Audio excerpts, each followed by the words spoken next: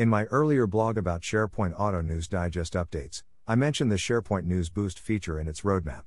SharePoint News Boost feature will allow you to show important news and announcements at the top of news feeds across Microsoft 365. Additionally, you can even prioritize visibility of a news article for a set time that you can control. This message is associated with Microsoft 365 Roadmap Idaho 70810. Release timeline.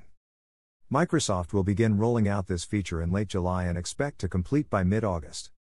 How this will affect your organization. You can now boost important news posts on organizational news sites to all employees and ensure higher readership. With this update, you can boost a news post for specific duration. When the duration criteria is satisfied, the news post returns to its normal position in the news feed. Boost news option in command bar. News boost configuration settings.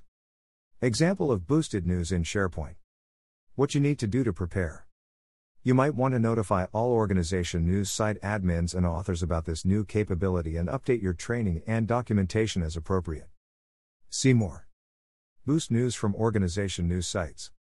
Enable/disable SharePoint Auto News Digest.